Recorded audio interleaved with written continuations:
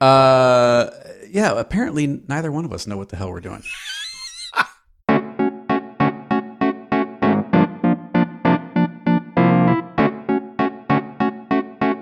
All right. So, hey gang, it is Tuesday, November 8th. It is election day in the US. It is a little stressful. But I promise we're not going to talk about it too much. We have to touch on it. I mean, it's a big deal, right? If we were doing the show in, England and it was during the Brexit, we would talk about that, right? A little bit. Yeah, but I think by using the term "touch upon it," I think that has a different connotation in the age of Trump. So, what? That's right. We're going to grab this election by the. All right, it is on Taking Pictures. It is Tuesday, November 8th. It is episode 237. It is Bill in Brooklyn. It is Jeffrey in Silver Spring, Maryland. Bill, you got up wicked early today, and what'd you do? Woke up at 5:30 and got to my polling place at 5:55, and I voted at 6 a.m. Nice. And it was exciting, and I cried a little, and then before I got my ballot, but after I got to the polling place, I was just, I don't know, I was inspired by the people around me doing their civic duty. It's kind of a neat thing, and apparently the turnout has been spectacular so far. We voted a week ago in early voting, and at the polling place we were at, they said that they were expecting, this was about 6 o'clock at night. They said they were expecting 400 for the day. They were already at 1,800 with a line up the stairs and out the door. The thing is that they always say that turnout is super high this year, and then in the end, it ends up being within a couple percentage points of every other year. Yeah. So I guess we'll see tonight what the numbers actually say. Yeah. I mean, apparently Florida has had more early voting turnouts than they had in 2000 total. You know what really kind of makes me sad is Russert's not here. Yeah. I used to like the little commentary. Whiteboard and him going, if you add up Nevada and Illinois, right. And that comes to 46. Yeah, you know what I mean? He's actually doing the math, Yeah. Instead, you've got the giant CNN screen or whatever. Exactly. Tapping things on and off, and that's not nearly as fun. But yeah, so if you live in America, go vote. Yes. So Bill and I were talking a little bit before. We had a little snafu. Bill will share his Sierra story in a second, but I had a little plumbing thing, and it was funny because it reminded me of my dad, and I've been thinking about my dad because the 4th was the anniversary of when he died. Right. So I've been thinking about him anyway, but. It turns out it was like a flush valve inside the toilet, and it got me thinking about his advice to me sometimes, these little pearls growing up, and one of them was I used to drive some old cars. I had a 61 Galaxy, Ford Galaxy 4-door, which was just das Boot. I mean, the thing was just giant, right? I had a 61 VW, and I had a 74 BMW 2002. It's all cars pre-emissions. Right. Yeah, smoke them if you got them. That's what it was. So, and my dad, whenever, because I'm not a huge car person. I'm You're a little car person. No, I'm a little car, yeah. I don't have that gift that my dad did. But he would always tell me, start simple. Start, whenever something breaks, whatever it is, or when something's not going the way you think it should, start with the obvious things, because those are the things that you miss. And it was like, with the cars, it was, are you getting spark? Are you getting fuel? And if you are, then move on to the next thing. But sometimes it's as simple as, oh, okay, spark plugs are fouled, or whatever it is, or the points are bad, or the fuel pump is clogged, a little fuel filter, because especially the BMW and the little coffee filter like ones, right? Exactly. Yeah. And you'd have to carry a few of those in your toolbox, because if they did get, crudded up, then you get this little vapor lock, and fuel doesn't get, and it's as simple as that. You pop this little 39-cent thing off, pop a new one on, start it up, and away you go. Yeah. But it's the way this kind of relates, and you and I touched on this a little bit. The way this kind of relates to photography is we've all been out on a shoot, or I'm not a pro, so I'm not out on shoots, but I'm out shooting, and you've all taken a photo with a lens cap on, or had the wrong settings. You were shooting last night at 3200, and now it's broad daylight, and you're wondering why the hell is everything blown out.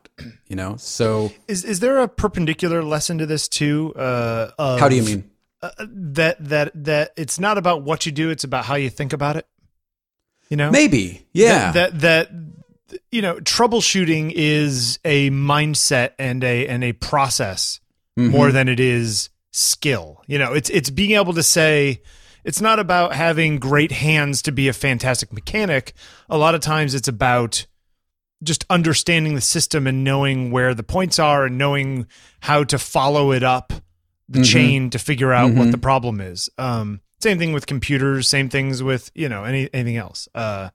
And I'm not, it's weird. I try to be wired that way, but I'm typically, it depends on the things. Like with code, I love and hate, as you and I have spent many, many hours talking about, chasing down that one semicolon that should have been a colon. But it's so satisfying when it works, right? It's so satisfying where you're like, you do that fist in the air. You're like, yes, you do those things when it works, don't you? I did that this weekend with my friend Claude's. Oh God, my friend Claude built a Hackintosh years and years ago. I helped him build it, and his motherboard died, and you can't buy old motherboards very easily. So he got one that was compatible, which is weird, right? I know. We've talked about that. You can buy old camera lenses. Yes, you can buy old camera lenses at 7-Eleven, for God's sake. But there actually might be a good market in that. Buying a bunch of motherboards of a certain common socket, keeping them in a warehouse, and having oldmotherboards.com and selling them for a good price. Why not? I mean, you buy these things when they're new, they're $99, and if you can find one used on eBay, they're $300. Mm-hmm. It's crazy. Anyway, so Claude got this slightly older motherboard that was still compatible with his CPU. The problem was it used an old BIOS, but to do the Hackintosh stuff easier, you kind of want this UEFI system, and you can update it, but you had to install Windows in order to update it, but I didn't have a Windows disk, and you get in these sort of circular things where I'm like, oh, I'm getting stuck there. There's a door I can't get through. Okay, maybe I can go around it by doing whatever it is. And it ended up working by putting FreeDOS, using a Windows machine to create a Windows boot disk using FreeDOS, and then putting it on there and running it from a command line. But you still had to have the Windows machine. That's the bummer. Yes, in the end, I ended up having to do it from Windows machine. It's really hard to make a Windows bootable disk from Mac. Right. I tried 27 different ways to do it, including terminal commands, a DD terminal command, which never seemed to work right. Anyway, whatever. People don't care about that. The point is that once I got it where it just rebooted and I put in the old SSD and just right up to the desktop, I was like, F yeah. Suck it, computer. I beat you. Yeah. I love that. I watched The Martian. I called you or texted you rather when I finished it. There was that one line where he's like, "Looks like we're gonna have to science it out of this," and it was just like you're like, "Yeah, okay, do it." And I mean that movie and that book were essentially made for me. I want to read the book because I'll tell you. The movie, I thought Matt Damon was great. I thought the supporting cast was great. I would like to have seen more of them. The Glover kid was really good. He was great. What's his first name? Donald Glover? I think it is Donald Glover. But he has no relation to Danny Glover, by the way. From Community. Yeah, the good-looking black guy with the cool hair who played that guy. He's great in it. It was a terrific cast. Yeah. I mean, it was, fantastic cast. But it fell into the trap of several of Ridley's later movies where it's a ton of exposition until the third act, and then the ending feels tacked on. Yeah. Yeah, I got you there. I like exposition. I went to see the this is what's wrong with me. I went to see Doctor Strange this weekend with some friends for a friend's birthday. And I knew you were a closet Cumberbatch person. I'm a fan of Cumberbatch in Cumber bitches. Isn't that what they call it? They still call them? I think they still call him. I am a fan of his. I like him. I think he's great. I think he's great in Sherlock. I think he's okay in other stuff that I've seen. I thought he was fantastic in The Imitation Game. Yeah, but I've read a lot of books on Turing and that whole subject, and they get a lot of facts wrong, and that bothers me, so I can't stand that movie. But he was pretty good in this. But I'm watching the whole thing, he's like this surgeon, and then he gets hurt, and then he's, trying to find mystical, whatever it is. And all that sort of origin story exposition stuff to me is far more interesting than a bunch of guys running around and hitting each other at the end. Like I could have walked out halfway through that movie and been like, okay, I got everything I want out of that movie. Guess what's going to happen? He's going to fight that guy, and eventually he's going to win. Right. Like, how was Tilda Swinton? She's been getting a lot of grief over playing the Ancient One, or her casting as the Ancient One. How was she? She was good. I mean, she played the role very well. I have mixed feelings about that kind of thinking. It's just like, was she supposed to be Asian, Chinese, Tibetan, or was it sort of beyond ethnicity? Well, she was also supposed to be beyond gender, I do believe, in some ways, but they do sort of discuss her as a woman. I mean, look, she's a weird looking person anyway. Like, she's very striking. Kind of awesome. I think she's kind of amazing. And, you take her hair off and now she just looks like a bald, weird looking person. So I think it was fine. Could you have gotten a less famous person that would have acted it just as well or better? Of course you could have, but unfortunately movies are based on star power. So blah, blah, blah. What bothers you more, if you even have an opinion, casting her as the Ancient One or casting Scarlett Johansson in Ghost in the Shell? Oh, probably Scarlett Johansson bothers me more, although neither of them particularly bother me. Apparently there was a battle over, because in The Martian, the guy that Ejiofor, whatever his name is, Chiwetel Ejiofor. Is that how you pronounce it? I believe so. The guy he plays is supposed to be an Indian guy, I think, in the book. And then there's the chick from *Halt and Catch Fire*, the blonde woman, something Park, the one who's watching the satellite feeds. Oh, yeah, that originally Mackenzie found the Davis anomaly of the rover that was moved. Yeah, right. She was supposed to be Korean Park, right? So. Or was in the book, right? Who, to me, it's just like, well, you have a very eclectic cast anyway in that movie. Great. You know what I mean? Whether it's the exact eclectic cast things that were in the book, it's like, it's irrelevant to me. Make a good movie. If everyone acts well, whatever, we're mixing it up. Great. Right. Anyway, so yeah, The Martian was good, but yeah, The Martian is entirely the way I was reading that book when I first had it sent to me by friends when it was still available for 99 cents. And friends of mine wrote me and just said, this movie is written for us, friends of mine.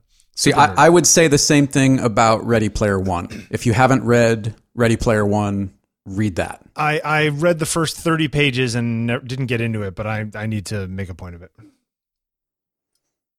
See. All right. Where do you want to go? We have a lot of different longer term discussions, not longer term, but like medium term discussions in here. Do you want to start with your elevating stuff, or do you want to do that later? You know what? Let's work around to it. If we get to it, we'll do it. If not, we'll get to it next time. Okay. There was an article about interview with Bruce Campbell on CNET, which doesn't really matter in any real way. Other than he was Ash and he was Briscoe County Jr. Yes. He's really funny, isn't he? He's a very hysterical. odd dude.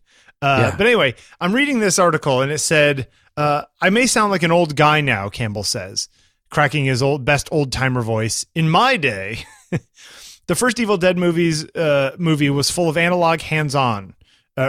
was a full analog hands-on movie. You had to buy 16 millimeter stock. You had to go to a special lab to get the Kodak stock. You had to load it into a special camera that you can't buy at your local video shop. You had to rent it. You had to have insurance. You have to shoot that thing until the wheels fell off.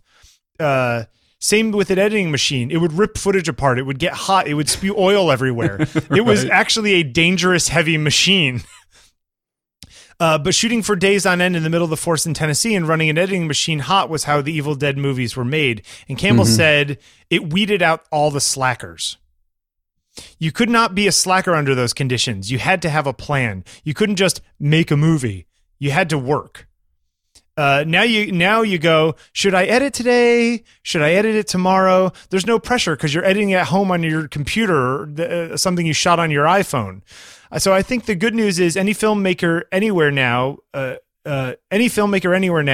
you don't have to go to a special store to get the camera. You can buy it at any electronics store. With about $4,000, you've got the gear you need to basically make a movie. You can make it, you can cut it on your computer, you can put it on a thumb drive and take it to your local theater. But as a result, you've got slackers on parade because it's almost too easy now. So this is. I feel a big question coming along. Do you think it's too easy now? No. You don't think so? Okay. No. No. Is it easy to get your movie made? Is it easy to make a film? Is a question, right? Right. Yes, of course it's easy to make. It's easier to make a film. Depends now on the film. Sure. You can speak to that firsthand because you've made several short films. I've made little short films, sure. Yeah. And it was in the grand scheme of things pretty easy. You didn't have to go buy film stock and find editing facilities. And so in that respect, yes. Excuse me. So is it easy to make a good film? I mean, I'm sorry. Is it easy to make a film? Yes. Yes. In the same way that it is easy to make a photograph. It is easy to make a painting. It is easy, right. All of those things can be construed as easy. Still just as hard to make a good one is what you're going to say. Yeah. Okay. Yeah. But here's my alternate twist on it. Is the fact that it's easy, is the fact that we can do 30 takes, does it make us think less about each take and therefore cheapen the experience? I don't think so, because there are filmmakers who famously shot film and famously did take after take after take after take Kubrick until they got it right. Kubrick, right. Coppola. Sure. Coppola shot until he was happy. Yep. Damn the cost. Yeah. Still we always talk about that movie, but the behind the scenes Apocalypse Now one. Yeah.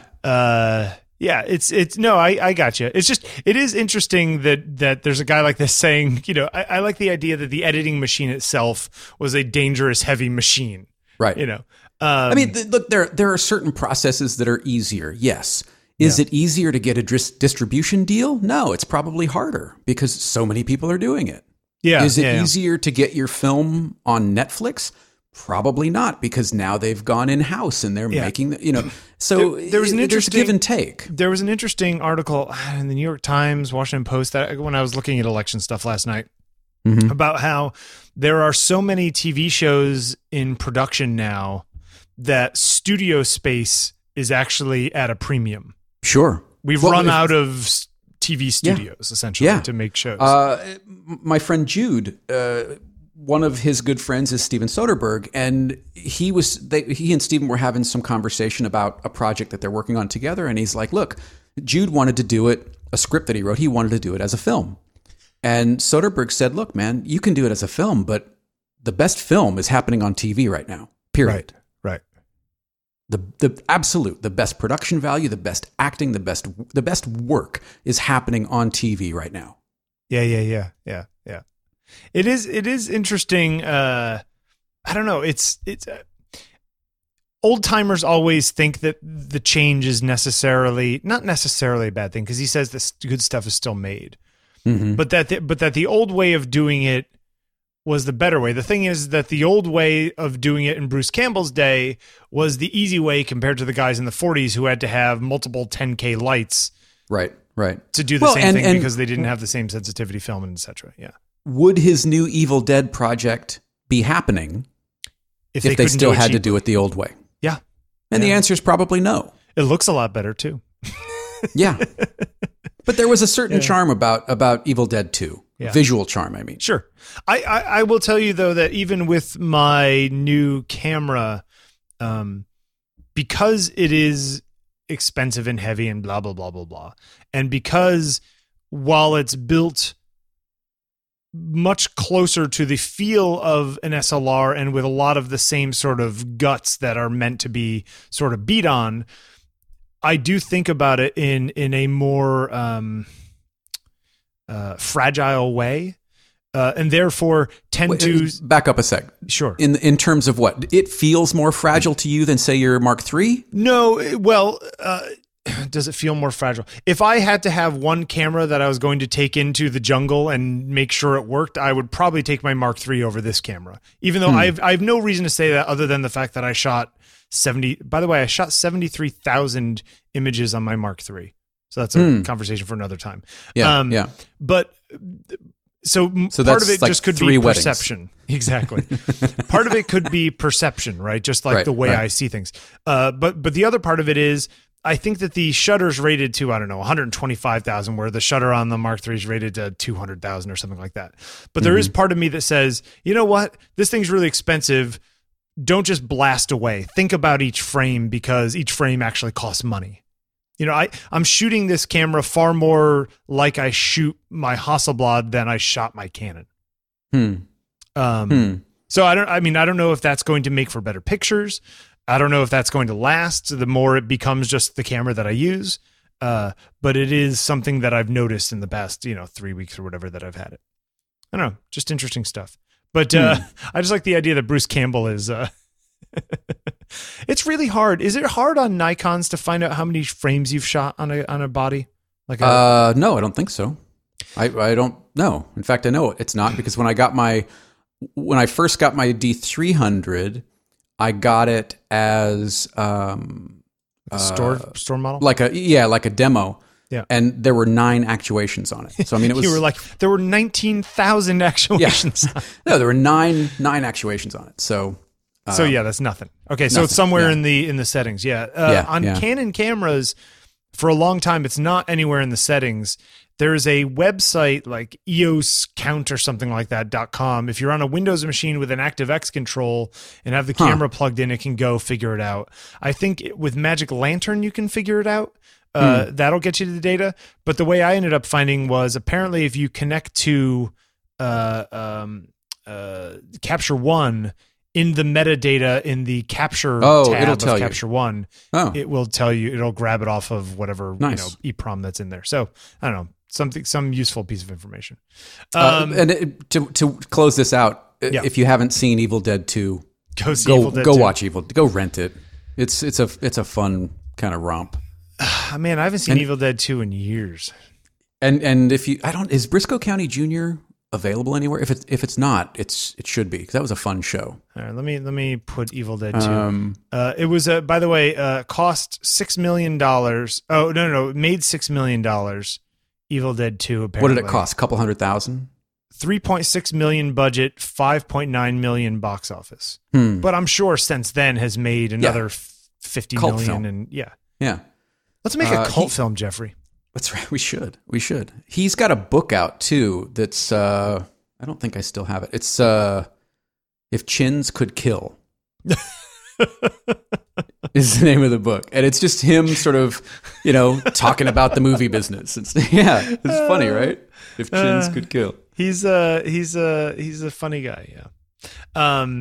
Hey, and watch Bubba Hotep. That's another one. Which one's Bubba Hotep? He plays Elvis.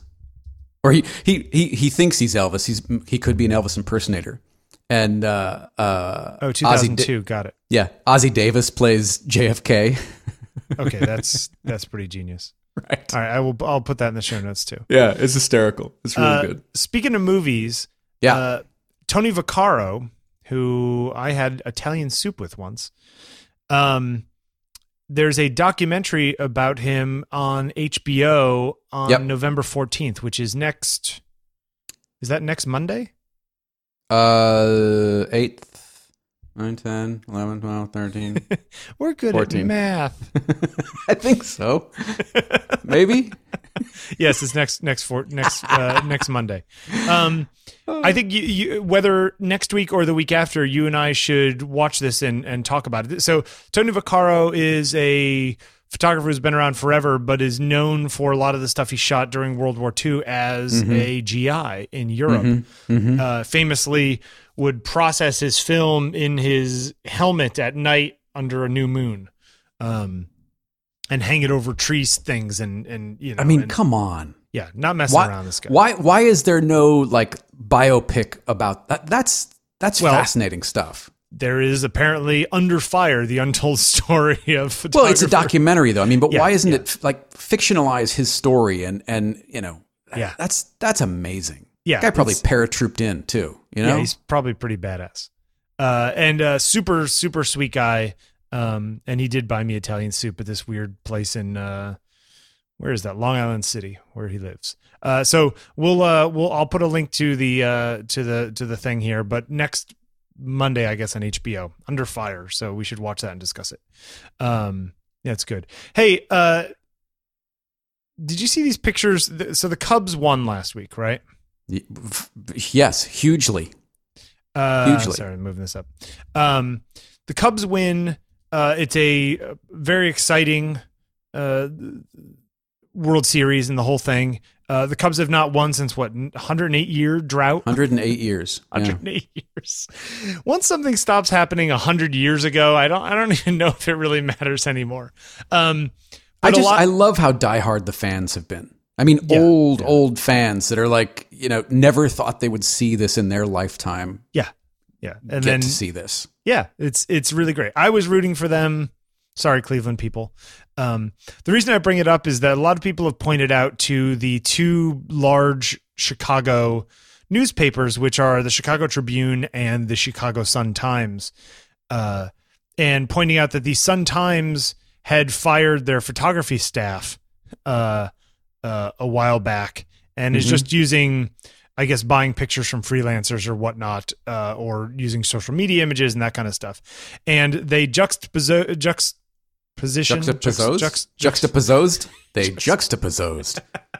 They do that too.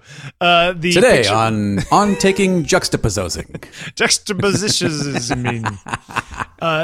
They juxtapose the Chicago Tribune image and the Sun-Times image, showing the Chicago Tribune, who has staff photographers, and where they were in the right position at the right time to get the right shot.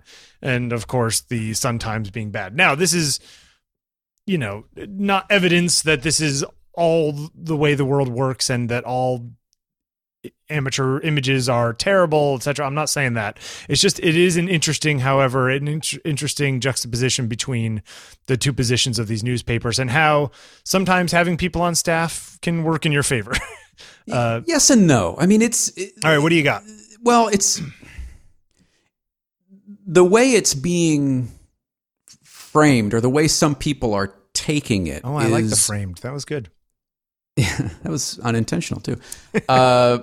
Is that this was just some, you know, guy who happened to be there? I mean, the guy is an AP photographer that took the photo for the Sun-Times. Okay. Yes, he's he was not just on the staff, wrong side. Yeah. But it's not like he, you know, it's not like they usurped a fan photo who just happened to be there. True. Yep. You know. Yep. And they're, you know, a lot of people are making. Phillip. They're making the case about, oh, well, this is what happens when you know, professional versus amateur. And it's like, well, this other guy is a professional photographer. Right. Yeah. You know, and he's been shooting for AP since the mid-90s. You would think that if they were buying images from anybody who had them for sale from there, because there must have been dozens of photographers, right? Is that really the best image? Well, that's the thing. Is the argument shouldn't be on the quality of the picture. It should be the judgment of the picture editor. Yeah, exactly. I agree. Yep.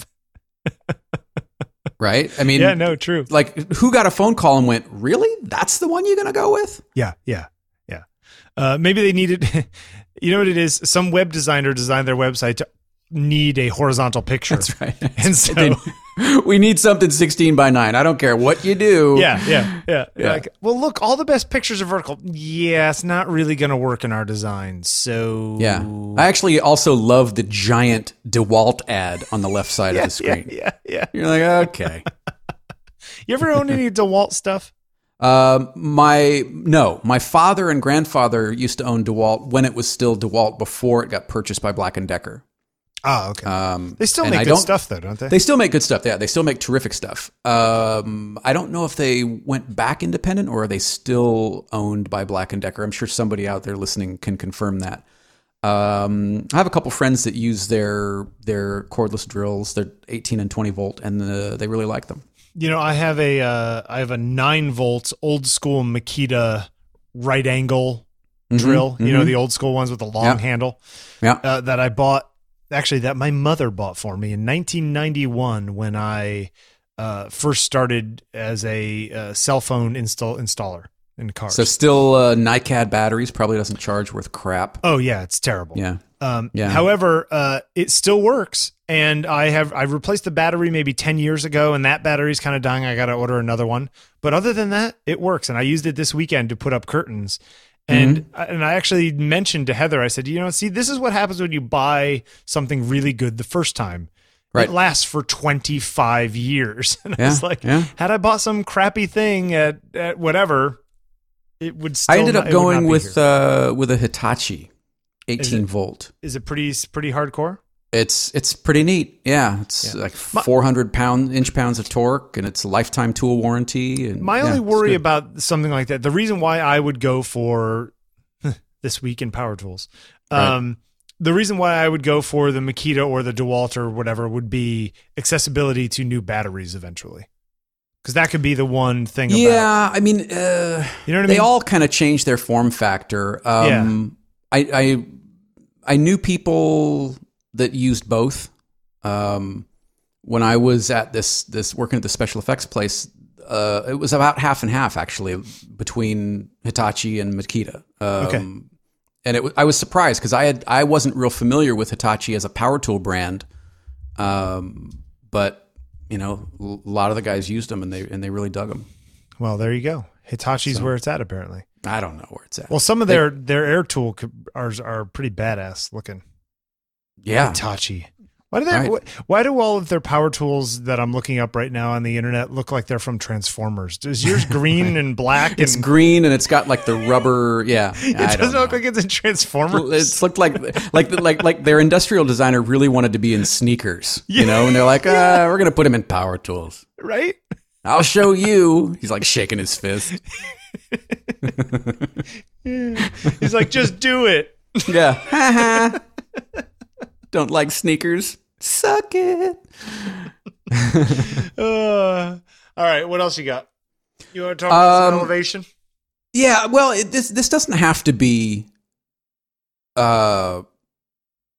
street photography, relegated to street photography. And, I'm as I may have mentioned, I'm working on this book.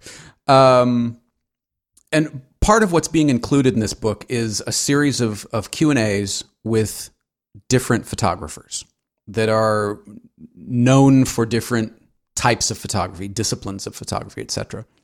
And one of the questions that I asked of everyone, there were three unique questions and then two sort of common questions that I asked everyone. And one of them was, what's the difference between a good photograph and a great photograph? Okay. What is that sort of line in the sand where good becomes great? And you could insert painting or piece of music or book or whatever. And I've only received one response so far. And it was and he was like, God if I know. Yeah, I don't know. Marketing. Yeah, right. How big your Twitter profile? I don't know. Yeah. So I thought it was kind of an interesting topic because I think I know because we get responses and we get questions and we get feedback about it. A lot of listeners of this show maybe not struggle, but wrestle with good work versus great work Sure. in their own bodies of work? And is it something you can learn? Can you learn to recognize when work is great? And if so, how do you gauge that? And do you gauge it differently if the work is out there in the public versus work that you never show anyone? Did you ever, Pirsig has that whole idea that things have quality independent of subjective interpretation. Mm-hmm. So that, just to use a stupid one that everyone will agree on, Michelangelo's David has quality regardless before you even open your eyes and look at it. It's already there. It's a quality that already exists. Capital Q. Do you think that is true of this? Or are you talking even on a more subjective level? I think on a more subjective level. Yeah. I think taste changes too, right? I mean, it's that obviously, yeah, sure. It's the excuse me. What's his name? This American Life guy that everyone always loves Ira Glass? sending us. Yeah, Ira Glass always that little talk he gives about how your taste gets better over time, and or at least changes. It may not get better, but it will change. Yes, exactly. Yeah.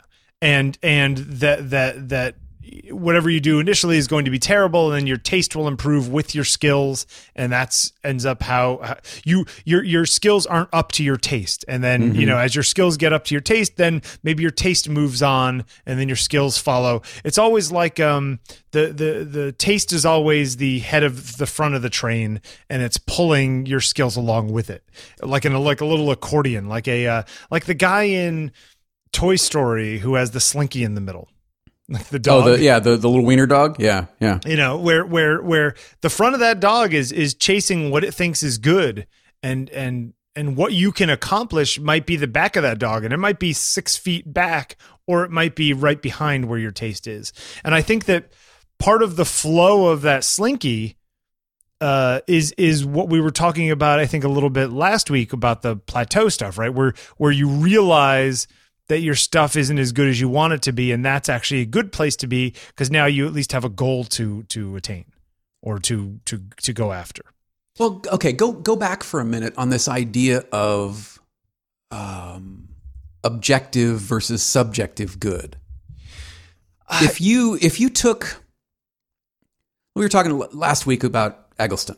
Yep. So you take a 6-picture portfolio of Eggleston's best, and I'm using quotes here, best work. Yeah.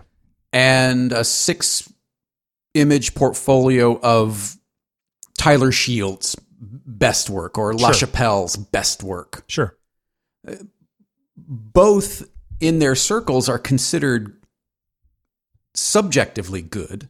Right. But I guess the question is objectively good, is that iconic or timeless quality that we talk about but can't really define?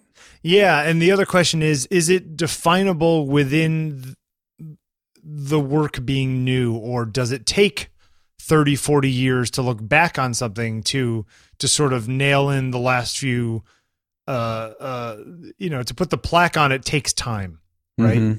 That we as a society don't know whether, the piece of sculpture made of notebook paper made in 1983 everyone thought was genius is the next David, or if it's a blip that's going to be forgotten.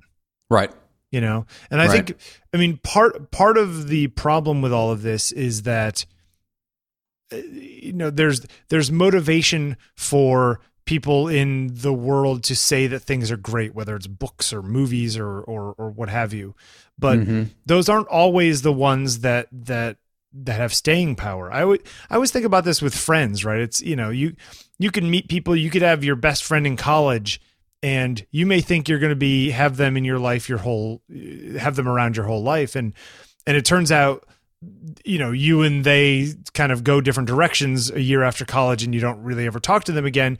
And yet, the girl you worked with in the school cafeteria ends up being the person who comes to your wedding 20 years later. Right. Right. That you can't predict how the billiard balls are going to bump into each other. And I think the same in some ways is true of work. I mean, you and I can look at our own stuff and say, this image is in my opinion, the best thing that I've done. And I think it's, if you were going to look at my work and say, okay, this is a great image in my opinion that I've made. I could have a completely different view of that 4 years from now, 5 years from now, as could you. What's fascinating too is, I think you and I have, but I know we, along with a lot of listeners, have spent a lot of time in front of great photography. Yeah. Fair to say? Yeah. But you and I would look at your body of work or my body of work or anybody else's body of work. Yeah. And probably, if asked, choose the 3 best photos. We may have one in common, but chances are we're going to pick 3 completely different photos. Sure. Yeah. I was at MoMA. I had Conrad and I went to MoMA on Sunday. And they had a show of photography, a bunch of stuff that had been given to the people, like by Robert Menschel, this guy. It was a whole collection of photographs, all the way from Fox Talbot up to, God, I don't know, people from the 70s and 80s that I can't specifically. They had actual Fox Talbot pieces there. He had a 1943 view of Paris. It was a salted paper print by Fox Talbot himself. Wow. It was amazing. Wow. 150 years of photography, right? 1943 to the late 90s. Or 1843 to the late 90s, rather. It's that math thing again. Right. I was going to say, it just kind of hit me like 1943 Fox Talbot. Hold on. And some of it was absolutely amazing, and some of it was, I just kind of walked by. I'm like, oh yeah, I know that photographer. I'm not particularly enamored with their work. Conrad could be walking around thinking the exact opposite of me. There was a picture on the wall by a guy who I can't remember the name, and I'll have to look it up. But they look like Blossfeldt images of leaves of plants. Those flower pictures he did. Yeah, okay. Yeah. And I'm looking at him, and I look at the person who made them, and it's some guy, and I'm like, well, those look like Blossfeldt. So then I go and I read the label, and it says this guy, blah blah blah, making his thing, like working off the work of former guy Blossfeldt. And I was like, oh, okay, there we go. There's the Blossfeldt thing. And it goes on and on and on, and then it gets to the end, and it goes, they're not actually flowers. They're actually flowers this guy created out of crap he found on the ground while walking around. And then I go look at the photograph again, and I'm like, oh yeah, look at that. And I went into the other room, and I grabbed Conrad, and I brought her back, and I go, remember those pictures that I did? Because I took some pictures, Blossfeldt-like pictures from my mother years ago to put up on her wall in the Southbury house. And she read the thing, and then she went, oh yeah, look at that. That's kind of neat. Now, those stand out to me when there was lots of other really amazing stuff in the room too, but we didn't agree necessarily of the best stuff in the room. I got turned on by pictures of gas lamps in Paris in the early 20th century. It's like most people wouldn't care, but I was like, oh, that's pretty cool. I like typologies, Right. Right. So yeah, absolutely. I mean, we're going to disagree. Does that mean that we're both wrong? We're both right, that greatness isn't anything but inside each of our heads? Yeah, I mean, I guess it's how you approach it, or how. I think the discussion has to have some parameters before we can figure out kind of where it's going. Well, I also think that it's the kind of thing that you and I could theoretically. I'm sure. Okay, you've sent your Q&A to a number of photographers who are people that we've all heard of, right? Yeah, And they're going to, people you're friends with or people you're fans of, and et cetera. It'll be interesting to me, the answers you get back, because this is one of those questions that is easy to answer if all you're talking about is abstractions. Sure. Well, and good may evoke, good may have nothing to do with the end product. Yeah. Good may be wrapped around the making of the product. Yeah, sure. You know, the photo that I took on X day at X place might be crap, but I'll never forget the situation or the circumstances around which that photograph was made. Right, but that means the photograph is great to you. Mm-hmm. Right? How do you we get back into that subjective greatness? Sure. Exactly. You know, I in April of 2005, I sat my father down in front of a blue sheet in our living room with one light with an umbrella before I even knew how to use it, and took some pictures of him. They're terrible pictures. Mm-hmm. But they're iconic to me, right? But now, could you communicate that to someone who then sees them a little more through your eyes, and they become elevated because of the context in which they were made? I'm sure I could add frosting to them, but I think that the cake has to be pretty damn good to begin with. But I am. That begs the question: good versus iconic. You know, there are lots of pictures that we hold up as iconic images, but you look at them and you're like, "Oh, that's not a great image." Right. But exactly. You know, even the Eggleston tricycle, right? Everyone knows that image. Mm-hmm. It's a really neat picture. People hold it up as, oh, here's the beginning of color photography in the real world, mm-hmm. and blah, blah, blah, you know, in art and whatever. And mm-hmm. it may be that in the same way that, you know, the Campbell soup cans, Warhol Campbell soup cans are meaningful. But for a lot of people, it's like, well, it's a, you know, halfway decent painting of the front of a Campbell soup can. Right. Why is that? Why does that mean anything? You know, yeah. And why is it any different than a halfway decent painting of insert subject matter here? Why is it that? The crappy flowers my grandmother painted with her watercolor set or whatever, you know? And then you get into, well, then we'll have to have a discussion of where art was and how it was thinking about commercialism and mass producibility and, you know, like society in the 1950s. And right. You could dig deep and put a lot of frosting on it. And eventually, I guess you could build meaning up, but it's funny because I say that to me, the cake has to be pretty damn good. But at the same time, I was just talking about how I didn't think those fake Blossfeld pictures were very cool until I read the label. So what do I know? Right. Yeah. It's like duct tape might make it work, but it's not going to make it great. Right. You know? Exactly. You know, it might do the job. Yeah, exactly. On your toilet. Yeah. Right. I think specifically if you want to continue this conversation in weeks to come, and we will take genres, because I think that is interesting. I mean, you originally said, you know, let's talk about street photography, and then the next week let's talk about portraits, let's talk about whatever. I think in street photography you want to take that as the first one. To me, street photography comes down to the people. Street photography comes down to composition. Mm-hmm. Well, save it. Let's do that. Yeah. Let's start next week with street photography, and we'll proceed through different genres and see where it goes. Okay. And we can use kind of examples from each of us about, you know, here's what I think is, you know, the pinnacle for me, and let's talk about our choices. Yeah. Okay. Done. That would be fun. That works. Wait, why did you put it? Oh my God, these snakes are terrifying. Okay, so what Bill is looking at. I'll put a link in the show notes. Yeah. Okay, so switching gears. So a guy named Luke Johnston.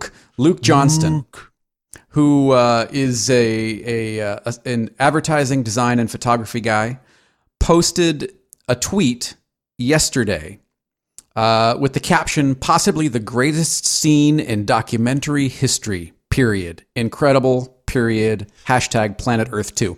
And what it is, if you haven't seen it, it is this... God, that snake is long. Yeah, it's this lizard, iguana hatchling. It opens with him running up this hill, being chased by this giant snake, okay? He run, leaps. Little iguana, run! Yeah, he leaps off the top of this rock, boom, lands. And you're thinking, right on, he's free. But then the camera pans around and there's like 50 snakes waiting for him there at the bottom of this thing. Oh my God, this is terrifying. And the chase ensues. And it is one of the greatest chases. Get away. No, just watch. I'm telling you. Oh my God. Oh my God. All right, I will not be showing this to my wife. Keep going. Oh, he gets out. Okay, go.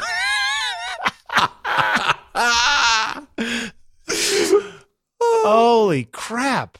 Right? What kind of snakes are these? I don't know. So anyway, go watch this. We'll put it in the show notes. It will be the I coolest. wonder how much editing this is. It's amazing. And you've got, what is it? Is it David Attenborough? Is that the voice? I'm not listening to the audio because I'm listening to you. Okay. So, but yeah, it typically. I think it's David Attenborough. Oh yeah, okay. I don't want to say what happens. Whoa. Yeah. Okay. So go watch this thing. It is one of the greatest chase scenes ever filmed, as far as I'm concerned. It is up there with with French Connection. It is a fantastic chase scene. So go watch. I love your response listening to that real time. That was terrific. Anyway, I thought you'd like that. All right, I'm gonna send it to the missus. Let's see what she has to say. Famously, my wife, when she was 4 years old, was at the Bronx Zoo, and some guy had a snake out, and he was showing people snakes like out on the street or whatever it is, and he tripped, and the snake fell onto Conrad, and she fell onto the ground with the snake on top of her. Oh, yuck! And ever since, she has been terrified of snakes. Yeah. It was like, whenever people talk about, well, what is the one moment that makes you afraid of water or whatever it is, it's like she remembers the moment that she became afraid of snakes. I said this to Dushman and he responds, why did it have to be snakes? Yeah. Nice. So nice. Perfect. Oh, it's so good. Yeah. Oh, it's so good. So there right, is you got some Creative Cloud stuff in here. There's a new version of Creative Cloud. 2017 apps came out. A couple of days ago. What do we get that they're still trying to work the bugs out of now? Absolutely nothing. Yeah. They added let's see. Apparently there's like ways to do more 3D models in Adobe stock assets. Updated about page. Yeah, you can better templates, I think, for doing banners and flyers and websites. Jumpstart stuff to like basically, templates to get your design going. Having your assets always at your fingertips, more Creative Cloud library crap, Yeah. But basically nothing, no big new features that make you go, oh yeah, that's right. And I guess my question is, do you think that photo software has reached a level of maturity where there's not that much more to do? In terms of what's necessary for the bulk of users, yes. Yeah. There are. I think we have saturated the features. Where I do think there's improvement is in UI and how those features work together. Okay. Yeah. I've been using Affinity Designer for the book and. Right. Just started using Affinity Photo for some of the cleanup and some of the other things, and it's good. It's an incredible piece of software. They work together really well. They're fast. They're fluid. They are Mac only at the moment. Affinity Designer is in beta for Windows. So if you are a Windows user and you want to check it out, I think you can download a beta at. I think it might just be Serif. It's affinity.serif.com. Wait, there's a Windows version beta? Yeah, there's a Windows version of Affinity Designer. And Affinity Photo is coming, they say, before year's end, version 1.5, which is fantastic. Interesting because they had been touting how they built the whole thing in, let me get this right. Is Carbon the better one or Carbon the old one? Cocoa. Cocoa's the new one. Yeah. Cocoa's the new one? Yeah. Or is Carbon's it, the no, old maybe one. it is Carbon. Whatever. The newer sort of tool set in Mac OS that allows all the acceleration and whatnot. I wonder how they ported that successfully to Windows without sort of starting from scratch. I am not sure. Interesting. Let's see. Yeah, Affinity Designer for Windows is now in beta, so you can sign up and nope, I'm sorry, they're accepting signups for beta, so it is coming soon apparently. Did you see? So the Windows Surface Studio or whatever we discussed a little bit last week. I did a little more digging since last we spoke. Okay, and what'd you find out? It's a beautiful piece of kit. Yeah, it's really nice. I mean, it looks spec-wise, design-wise, it looks fantastic. It really does. I am very interested to actually see somebody using it. There on, Me too. I think it was CNET or one of them. There was here's a review for photographers of the new Surface Studio, and I clicked on the link. And it wasn't really a review by somebody who's used it. It was somebody discussing the features and how they could possibly be useful for photographers. And I went back and looked, and the link was sponsored by Microsoft. And I was like, okay, Microsoft, let people use it and show that it's actually as good as they say it is. And then we'll talk about, but don't say this is a review from somebody who's never actually touched the damn thing. I also think it's interesting. A number of people in the last week, and I've listened to a whole bunch of nerdy Mac podcasts and a number of people who are serious Mac heads, like I think it was Andy Anako even the other day said, I'm trying to come around to the idea that my next computer might not be a Mac, and it's been a Mac since 1985. That's a big statement from him. Exactly. Yeah. So, I mean, not necessarily taking his statement as a thing, but just the idea that so many serious Mac nerds are kind of saying, I am honestly worried that there isn't a future in this for me as a tool that I need to do my work. If Microsoft can actually come around and build something that good, let's talk. I wonder who I didn't look deep enough to find. I was just looking at design of it really. Who's building the hardware for them? I don't know that they've said. Yeah, I don't know. Let's see. Who's building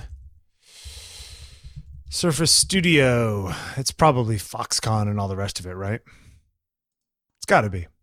So it's nobody. It's not it's not HP or Lenovo or something. No, I think. Well, they build their own.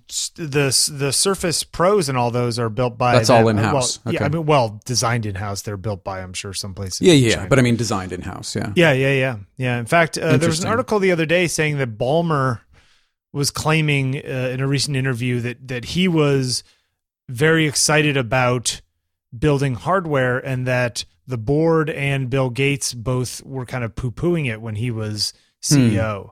And that they finally said okay, and they let the Surface, and then the Surface RT ended up not becoming a big thing, but the more recent ones have actually been starting to do fairly well.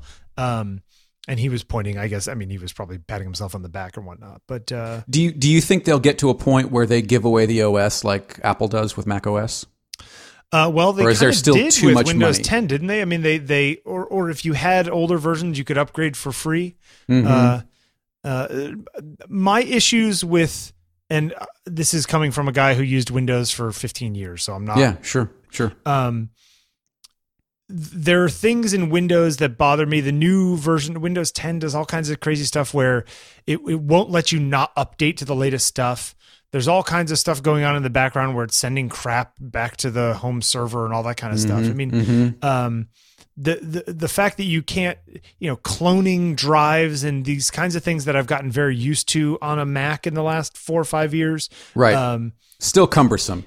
It's awkward it's really awkward. And then you get worrying about drivers, worrying about malware, worrying about, all these kinds of things. It's, I don't want to go back to that, Yeah, it's funny that Windows 10 is probably the most streamlined version of Windows that they've released in a while, but it still suffers the stigma of bloatware. You have it installed for gaming? Yeah, I have Windows 10 for gaming. Okay. And that's the only thing I use my Windows machine for. That's all. And it also bothers me that, they've done a superficial design overhaul. They've polished the whole interface and the whole thing.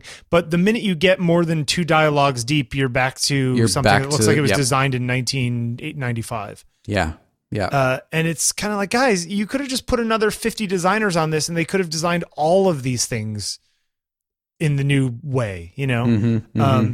And maybe it's as somebody who came, I was playing with Windows 10 the other day at Dan's house because we installed it on a new little Hackintosh he's building. But just that they keep changing the names of things and where things are in the control panel and trying to make it easier, but it makes it more complex. It's like, oh, for God's sakes, stop trying to help. You're making it harder by trying to help. It's sort of like you're trying to find your way around a building, and every corner somebody's just like, "Can I help you find that room?" And you're like, "Oh God, I'm just walking down a hallway." Well, what room are you trying to find? 423. Well, just walk down there and talk to the next guy who's going to tell you where it is. It's like, can you just tell me where it is? You know. Right. So as much as I think that this studio, Surface Studio, looks really cool, and I use Photoshop and I need Capture One and Lightroom, and you know the rest of it is just a browser to me. There's still something that doesn't feel. There's always been a thing with Macs that the interface felt like it was a solid edifice that you're working on, and somehow in Windows it feels like it is a paper edifice that if you push too hard you're going to pop through. Yeah. Is that a bad way of putting it? I don't know. No. I get what you're trying to say. It feels fragile. Yeah. In a way that macOS never felt fragile to me. So yeah, it's interesting to me. But you know, I'm not going back anytime soon unless something major changes, you know. In fact, I'm going to go buy a new GPU this afternoon. There you go. Sorry to go on a little rant there. That's all right. I need to go on a little rant. Sometimes you got to rant a little. But I'll tell you, there really is nothing new in 2017. And I was like, really? Nothing? You got nothing for me? Good to know. Yeah, I guess we'll find out. I'll play with it more. Maybe there's stuff deep in there. Yeah, maybe. You want to go to the group? What do you want to do? To the group, Wadman. Wait, can I lift the head up on the thing and press the button? Yeah. The head up on the statue. A lot of really great stuff for Out of the Ordinary. We're just I don't even know where to begin, so I'll just start at the top. David Lawrence, I like those abstract reflections.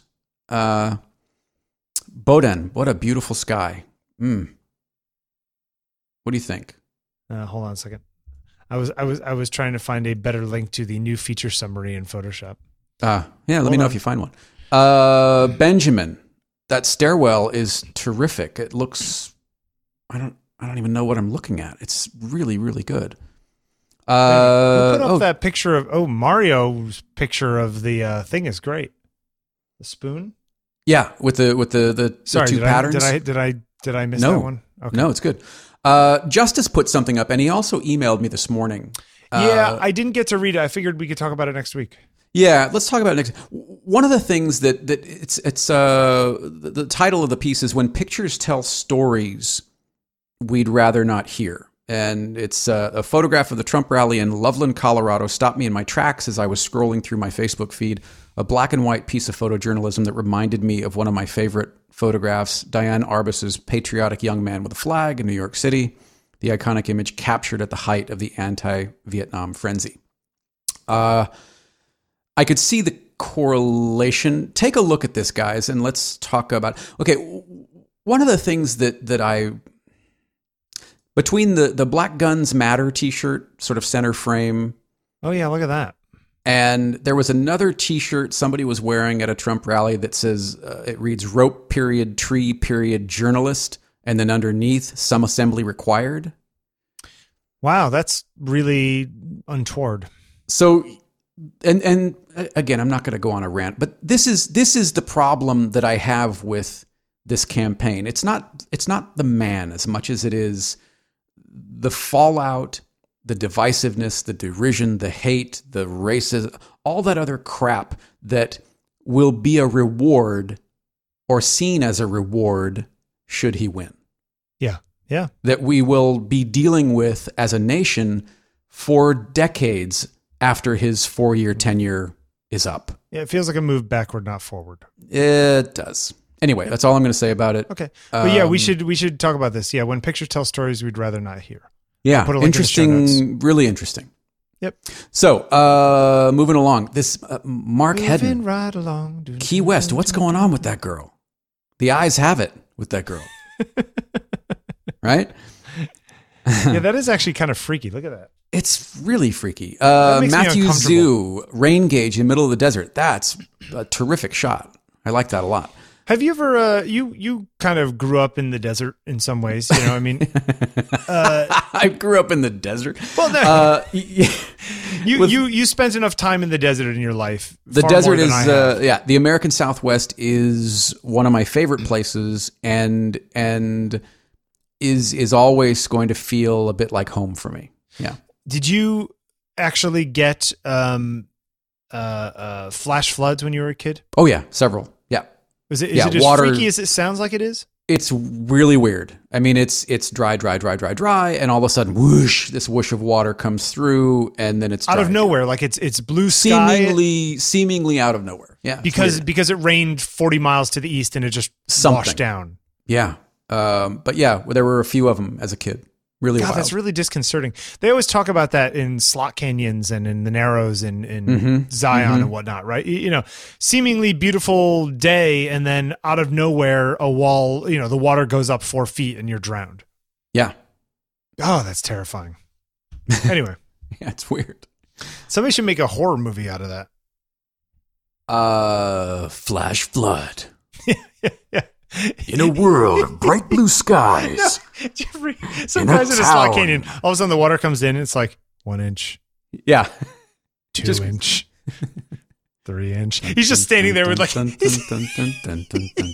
he's got his tripod. He's trying to wait for the light so he could get the shot, right? That's Right. supposed to happen Right. as the water comes up below his feet. That's right. It's actually that guy. Who's the guy who sold the photo for $40 billion of the crappy Oh, photo? right. All you see at the end of the shot is like the little antenna from his pocket wizard sticking up above the water level. That's all you see. And then a hand comes out and it's reaching to the sky as Right. it just slowly falls back down in. Yeah. It's good stuff. All right. What do you got for this week? You came up with this one? Well, okay. What do you got? What are you This is thinking? assignment civic duty.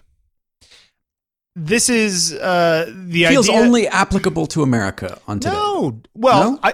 it is inspired by today's stuff. Fair but enough. I don't think that it is.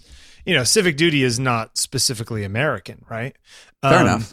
And it kind of attaches also to our photographer of the week this week. So hashtag civic duty. I want to see what Civic you guys come duty. up with. All right. Civic duty. Duty. You like that? Stop saying duty. It's DUTY, Jeffrey. Oh. All right. Well, now I got to come up with something else. Civic duty. I was listening to an interview the other day with Ken Burns on that Kodakery podcast, Yep. whose name you hate. I do. It's a dumb name. Sorry, Kodak. Man, I got to tell you, Ken Burns is a very well-spoken man. Mm-hmm. Obviously, he gives a lot of interviews. I'm sure a lot of the answers that he gives are boilerplate Sure. answers to questions that he's been asked a million times. He's got his shtick, as it were. Sure. Exactly. He's a very practiced man. Mm-hmm. But he mentioned that he went to Hampshire College and studied photography and filmmaking under Jerome Liebling, who I had never heard of. I've never heard of him either, but his photographs are beautiful. Yeah. And so I said, you know what? Let's bring up a guy that I hadn't heard of that maybe some of you had heard of. That second link, man, the first photo and that second link of the woman in the white coat. What a beautiful shot. Wait, are we talking about the New York Times the New York piece? Times one? Oh God, yeah. What? Yeah. Stunning picture. It's funny that you say that because I had the same exact reaction to it when I was looking at it earlier. In fact, that's why I put that particular article in there. He's definitely, he's like one of those guys who he was 82 years old. I think he died a few years ago, but he's 82 years old. He fought in World War II. He was like airborne in World War II, fought a whole bunch, but came back. He signed up because he believed in the war. By the time he came back, he became a staunch anti-war guy for the rest of his life. Ended up teaching at Hampshire College for decades and apparently had an influence on an entire generation of nonfiction filmmakers. Ken Burns said that, you know, he went to Hampshire to make movies, and he met Liebling, and that's what pushed him into documentary stuff. Oh, so, no kidding! Wow. Yeah. So this guy is a serious heavy who made a number of movies in his own right, which I've never seen, which I need to do some research and look up because I'm sure that they're fascinating. But used to apparently walked around with his little Rolleiflex twin lens, shooting everything he could find. And even on JeromeLiebling.com, just the mix of photos from, the young African-American kid on the right, the little kid in his like dirty jacket, right, up through like the disco girls on the cover of New York Magazine to the women with the furs. I mean, this guy it seemed like he was ever present over decades, and I like the idea of somebody who saw so much over the years. If you go into the JeromeLiebling.com/photos, if you go to the photo section, I mean, just some beautiful pictures of, again, kids. Wow. Look at the second one. It's a terrible, tiny one, but there's bigger versions of it if you just do a search for his name on Google Images, of the people sitting around the statue looking thing. Did you see that one? Yeah. Oh yeah, that is tiny. Wow. Okay. So but if you go to Google Images and just type in Jerome Liebling, you'll see it. It's a bunch of people sitting around the bottom of this, I guess, what would you call it? A relief? Looks like a frieze. Yeah, I guess that's the word. But just, because it's black and white and because people in that time were dressed so well, there's sort of this melding between the people behind them and the people sitting there watching, and it goes all the way from the 1940s and 30s all the way up until the 2000s. There's a great portrait of a young black man, looks like in the South Bronx or something like that. And he grew up in Harlem too. So, he knew, I don't know. It's wow. I like the idea of these guys who'd been around for years. From what I understand, he had a bunch of Guggenheim fellowships, 2 Guggenheim fellowships, a National Endowment for the Arts Photographic Survey grant, fellowship from the Massachusetts Council on the Arts. His stuff's at MoMA, Boston Museum, Corcoran Jewish Museum. This guy's serious heavy. Yeah. So go take a look. Equally good in some ways, color and black and white, which is while not rare, is nice to see, right. And still works, So Jerome Liebling, wow, photographer of the week, really good. Yeah. Some of the stuff's really beautiful and kind of all over the place, right? I mean, yes, he's taking portraits of people on the street, but he's also taking the pictures of, the back tail lights of cars and buildings in the distance and, etc. Yeah, this is really terrific work. That's funny that not, usually you will have heard of folks even far more than I have. You've been doing the research, and this is great. Yeah, so somebody different. So go check them out, Jerome Liebling. Yeah, it's funny.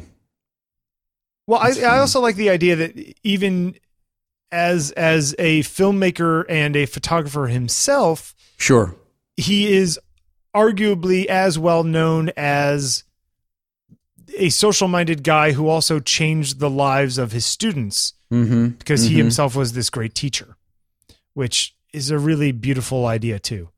That he lives on through the people that he inspired to, make the war. And if you haven't seen Ken Burns' The War documentary about World War II, you really should just take the next 6 days and watch it because it's amazing. Right. This is a terrific part in this article. The essential DNA of all of my films issues from still photographies, Mr. Burns said. But Mr. Liebling's influence on his work, he said, reached much deeper to a personal and ultimately philosophical level that has guided many of his choices of subject and approach. Quote, "It was this broadly humanistic mantra that he instilled in us," end quote. He said, adding, "Jerry turned me and made me look inward, and it was not always a comfortable thing. I changed as a result of it. It was like molting." He also taught, Mr. Burns said, that all meaning accrues in duration. sometimes you have to just slow down and look. Yeah. That's great. Yeah. I like the idea that meaning accrues in duration, almost like snow, right? Yeah. I guess maybe that's the wrap up of our conversation earlier about good and great. Maybe that great stuff is good stuff that has accumulated, like, the good has accumulated so much on an object that it becomes great. Yeah, I mean, maybe, yeah. There's something to that where it's the depth of meaning. Yeah. For a longer period of time. Yeah. It means something for a longer period. Yeah. Right. And you could argue that with music. You could argue that with books, that, how much of popular music right now is going to be still around in 30, 40, 50 years. Yep. But we're still listening to Sgt. Pepper. Yeah. Yeah. Sure. Yeah. Blind Willie Johnson. Yeah. Yeah. Good stuff. Civic duty. So if you listen to this today, you live in America, go vote. Yeah, go vote. And you know what? If people are there voting for who you're not voting for, don't give them a hard time. No. Say thanks for coming out and voting. Let's go have a cup of coffee. That's not a good move. I'll buy you a donut. Oh, donut. Yeah. You and I, it's surprising that you and I aren't fatter than we are. You ever thought about that? Well, it's just the way it works. How do people get a hold of us? 347-687-9411 podcast. Or the Dunkin' Donuts on the corner of Reedy and Georgia. Exactly. I'll be there all afternoon. Podcast at ontakingpictures.com. You can send us an email, or you can find us at Bill Wadman, at Jeffrey Sidoris on Instagrams and Twitters. And phone number. What's it? 347-687-9411. 347-687-9411. That's, you said that just like a 1980s tele ad. Did I? Yeah. You can get this deal only for the next hour. You just call 1-800-447-7017. That's right. 1-800. That's 347-687-9411. All right. Well, got anything else? I'm gonna go watch that snake. No, I'm not gonna go watch that snake and lizard thing. Yeah, that was guys and girls, go watch the snake. Man, what a chase! I can't now. I want to watch Planet Earth 2. Is it even out yet? I don't know if it's out yet. It has to be out now. I can't keep track of those things. That first one was fantastic.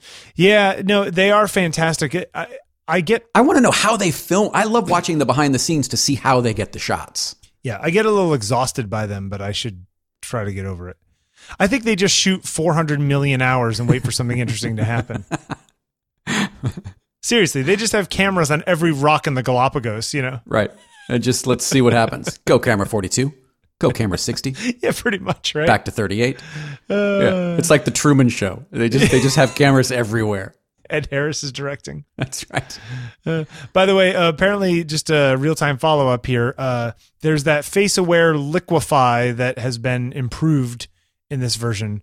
So it knows where the eyes and nose and everything are, and you can tell it to make the eyes bigger and smaller and whatever it is by hand, automagically. For all the people using Photoshop for anime, they'll be stoked. And there's a new select and mask workspace that apparently helps you cut things out easier, better. Blah, blah, blah. So I guess that maybe is improving, which is useful, but the rest of it is open type SVG fonts, a comprehensive search engine, and being able to jumpstart your creative projects with basically,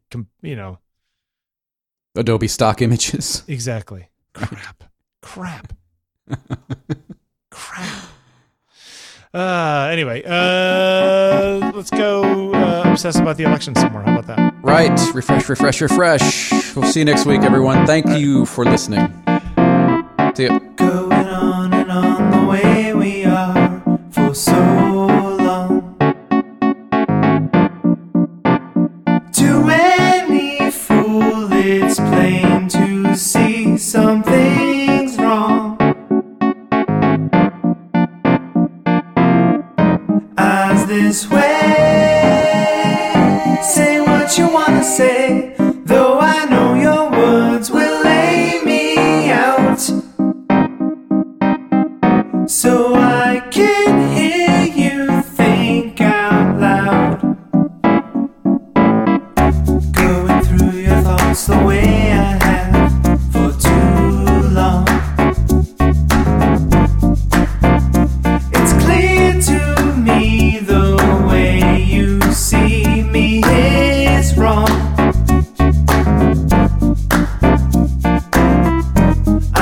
this way.